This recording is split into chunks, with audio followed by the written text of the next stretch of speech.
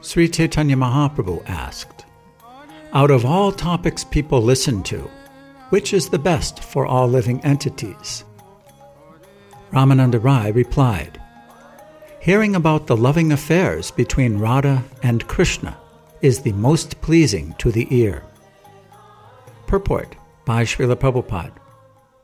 According to Srimad Bhagavatam 10:33-39, Vikriditam vraja vadubhiridam cha Vishno Shradhanvito nishrunuyad atavana yadya Bhaktim param bhagavati pratilabdyakamam hridyogam asvapahinotyatyarena dira.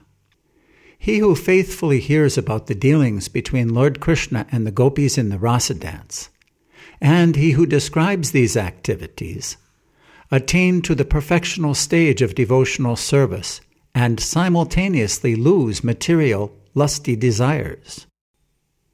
A liberated person who hears about the loving affairs of Radha and Krishna is not inclined to have lusty desires. One mundane rogue once said that when Vaishnavas chant the name Radha, Radha, he simply remembers a barber's wife named Radha. This is a practical example. Unless one is liberated, he should not try to hear about the loving affairs between Radha and Krishna. If one is not liberated and listens to a relation of the rasa dance, he may remember his own mundane activities and illicit connections with some woman, whose name may also be Radha. In the conditioned stage, one should not even try to remember such things.